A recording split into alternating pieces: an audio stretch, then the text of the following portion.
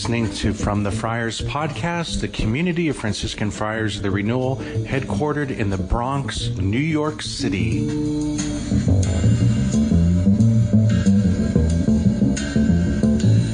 A reading from the Holy Gospel according to John. Jesus said to his disciples, "Do not let your hearts be troubled. You have faith in God, have faith also in me. In my Father's house there are many dwelling places. If there were not, would I have told you that I am going to prepare a place for you? And if I go and prepare a place for you, I will come back again and take you to myself, so that where I am, you also may be.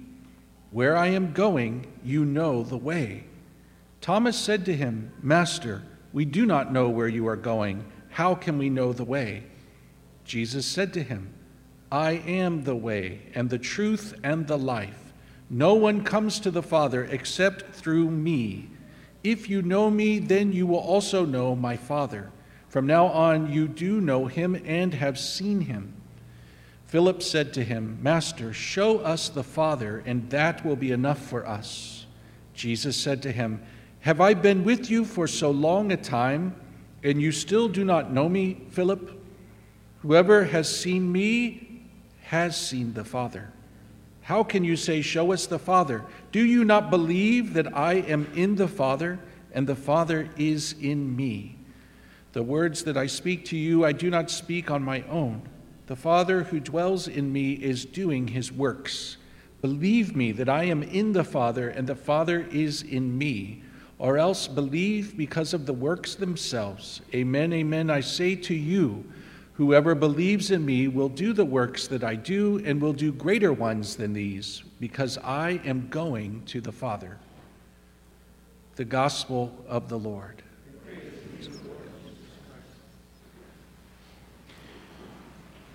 Good afternoon and welcome. Bienvenidos a todos. Yo tengo un mensaje especial. Tendremos una Santa Misa en español aquí, tercer domingo de cada mes. Mayo 21 y junio, julio, agosto. La Santa Misa en español será 2 de la tarde. Okay, ¿todo bien? En el Evangelio hoy, nuestro Señor Jesús dice, "Yo soy un, ¿cómo se dice? Camino. El camino.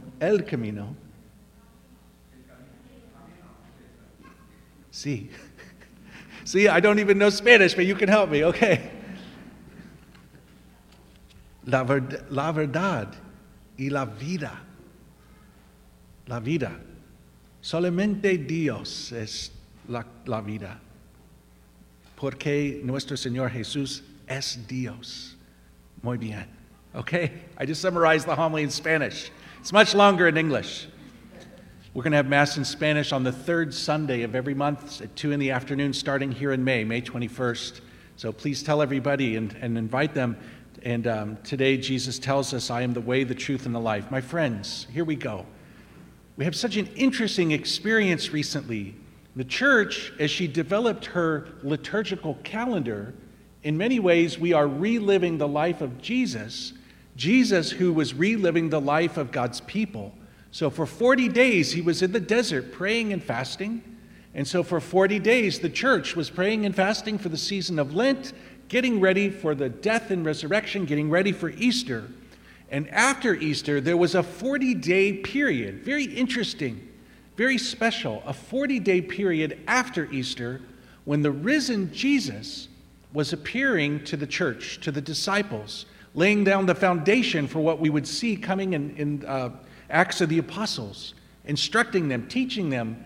And right now we are in that 40-day period after Easter. That's what we're in, this 40 days where we're seeing the resurrection of Jesus and we're heading towards the ascension, when Jesus ascended back to the right hand of the Father. And then there was a 9-day period of prayer. On the 9th day, the Holy Spirit comes on Pentecost on the church. So we're reliving that right now. And I was thinking of this because today's gospel feels like Jesus is giving us a commentary on his ascension. It feels like he's explaining to us what's about to happen. I am getting ready to go back to the house of God the Father, and I am preparing a place for you. And then I will come back to get you and bring you with me so that where I am, you also may be. And here is a little interesting interpretation of this passage. What I'm about to tell you is probably going to blow your mind if you've never heard this before. If you have heard it, just act surprised, okay? So here's what's very interesting. It seems like this passage, which gives us a commentary on the ascension. How do we understand the ascension? What Jesus is saying and doing here has a deep relationship with the Jewish practice of weddings and marriage. There are all these details of their culture, first century Judaism, and some things that they were doing when they had a marriage, which is a little different than how we do it now, which is why I'm going to explain it to you. And it seems like that this motif of the marriage, the wedding, is the thing that explains what's happening here. So in the times of Jesus, there was a multiple step process. In the beginning, the father of the groom and the father of the bride would make an arrangement. It was an arranged marriage. And then the groom would be sent, and there would be a ceremony by which they would be betrothed. They would be engaged. And at that moment, there is this paying of a dowry and a covenantal agreement to provide for the bride as they establish a new family. They didn't live together yet. Then the groom would go back to the house of his father, to the family house. And for up to a year, he would be building an extra room or two, preparing a place. And then when that period was over, he would come back and get the bride. And there would be a whole big, beautiful 7-day ceremony, what would be similar to what we consider a marriage, a wedding. There would be him coming. They wouldn't know when he was coming. You remember the parable of the bride with the 10 virgins and the lamps and waiting for the arrival of the groom.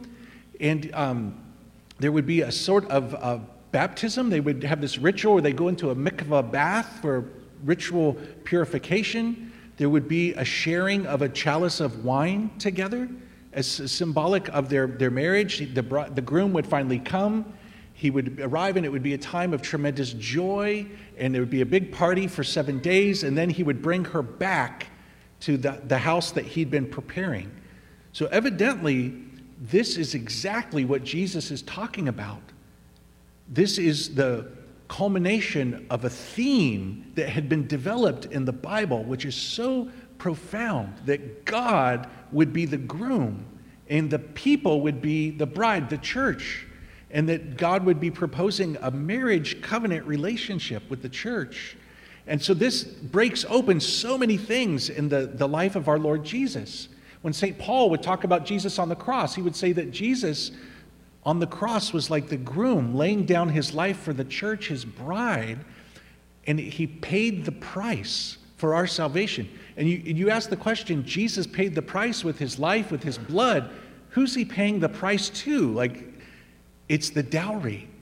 It's the marriage tradition of that time, the paying of a dowry for the bride. This is the metaphor that explains what's happening. St. John the Baptist, the friend of the groom, Jesus the groom, the church the bride. The first miracle that Jesus does is at a wedding, when he takes the water into wine miraculously. And then at the Last Supper, the wedding supper of the Lamb, when we will drink the chalice of the wine turned into his blood, this covenant that we're renewing, that is marital and nuptial.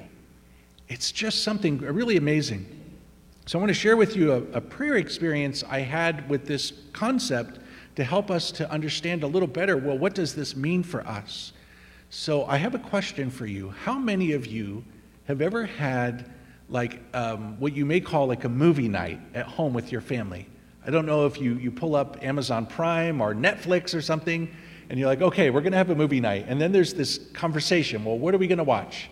And you see there's all these different categories of movies, right? We call genres, different types of movies, different types of stories that we tell.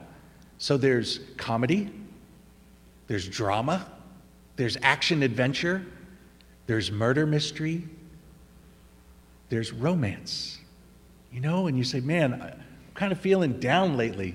Let's watch a comedy. I want to be cheered up. Then you take an hour scrolling through all the comedy movies to finally pick something, right? So I think many of us have had this experience. And I got kind of praying about this idea, the different types of stories that we tell. And I think that's important because these different types of stories are each an authentic expression of our humanity. That in this life, we have situations and moments where it feels like a comedy. Am I right? Yes, you just have to laugh. Certainly there's moments when it feels like a drama. Maybe sometimes it feels like a horror movie. Okay, things that happen. But all of these different things are, again, authentic expressions of our humanity. And I want to propose that the story of salvation history, the story of our Lord Jesus, fulfills all of these different types of stories. You think of the death of Jesus on the cross, it's a murder mystery. You think of the drama of salvation. You think of so many different things. But here's where it gets a little shocking. Out of all the different types of stories that help us to understand our lives as humans, the story that summarizes the whole thing the best is a romance. It's a romance. And as I was praying with that, I thought, how often do we think of our relationship with God, our faith journey here, as a romance? But my friends, that's exactly what it is. The God who loves us, the God who is love, created us in love. And he comes to save us in love. And he begins the gospel here by saying, do not let your hearts be troubled. And then he gives us a message so that our hearts won't be troubled. Jesus tells us, I am the way, the truth, and the life. Only God could say that. Only God could say, I am the way. Not a way, like there's all these different ways, and choose whichever one you like. That's not what he's saying. I am the way, the truth, and the life. Only God could say that. And Jesus is God, and that's what helps us to not have troubled hearts, because as God, he is proposing to us. The type of relationship that God is offering us, it's not a relationship of the creator to the creature. If it was that, that would have been fine, because that's actually the reality, that we as creatures, we who are finite beings, and yet, what does Philip say? Show us the Father? That's a request to see God. How is it that we who are finite creatures have an infinite desire? And he's not just inviting us to be creator to creature. He's inviting us to romantic spousal love. That God is the groom, the church is the bride. And that's collectively, but it's true also for each individual believer. He's inviting us to a relationship between a lover and a beloved. This is the inner fabric of reality. This is what's been revealed. This is the thing that makes sense of everything we go through. And it's amazing that he wants to have that sort of relationship with us. There's this prayer that the church prays when you're praying at the bedside of somebody who's dying. And in those prayers, it's the prayer of vigil, the bride who's awaiting the arrival of the groom. It's so incredibly meaningful and powerful. Certainly at the end of time, when Jesus returns in glory and we have the general resurrection of the dead, there will be the wedding supper of the Lamb. But also at the death of each individual person, there's something of this reality expressed. The arrival of the groom to take the bride back home to the house of the Father, to the place where he's been preparing. This is what it meant with the Assumption. He leaves to go prepare a place for us so that he can come back to get us, like the groom comes back for the bride to take her home. This is just amazing. This is just beautiful. how profound this mystery of our faith, this invitation, this relationship with God that is nuptial and spousal. Those of you who have the vocation to marriage, the sacrament of marriage, you model this reality for us in a very special way. And that's why the devil has such a hatred for marriage as God intended it. And those of us who have the vocation not to get married, in celibacy, we model this mystery in a very special way, because Jesus said that marriage is just for this earth. In heaven, we will all be married to God. And for those who have the vocation to celibacy, we model that marriage even now.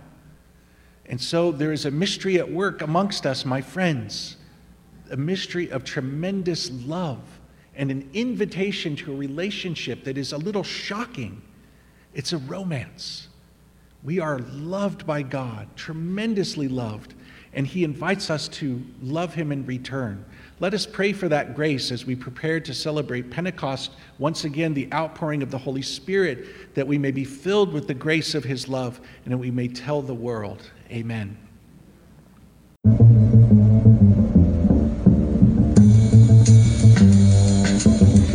You've been listening to From the Friars podcast, the community of Franciscan Friars of the Renewal. Please visit us at franciscanfriars.com or on social media, CFR_Franciscans.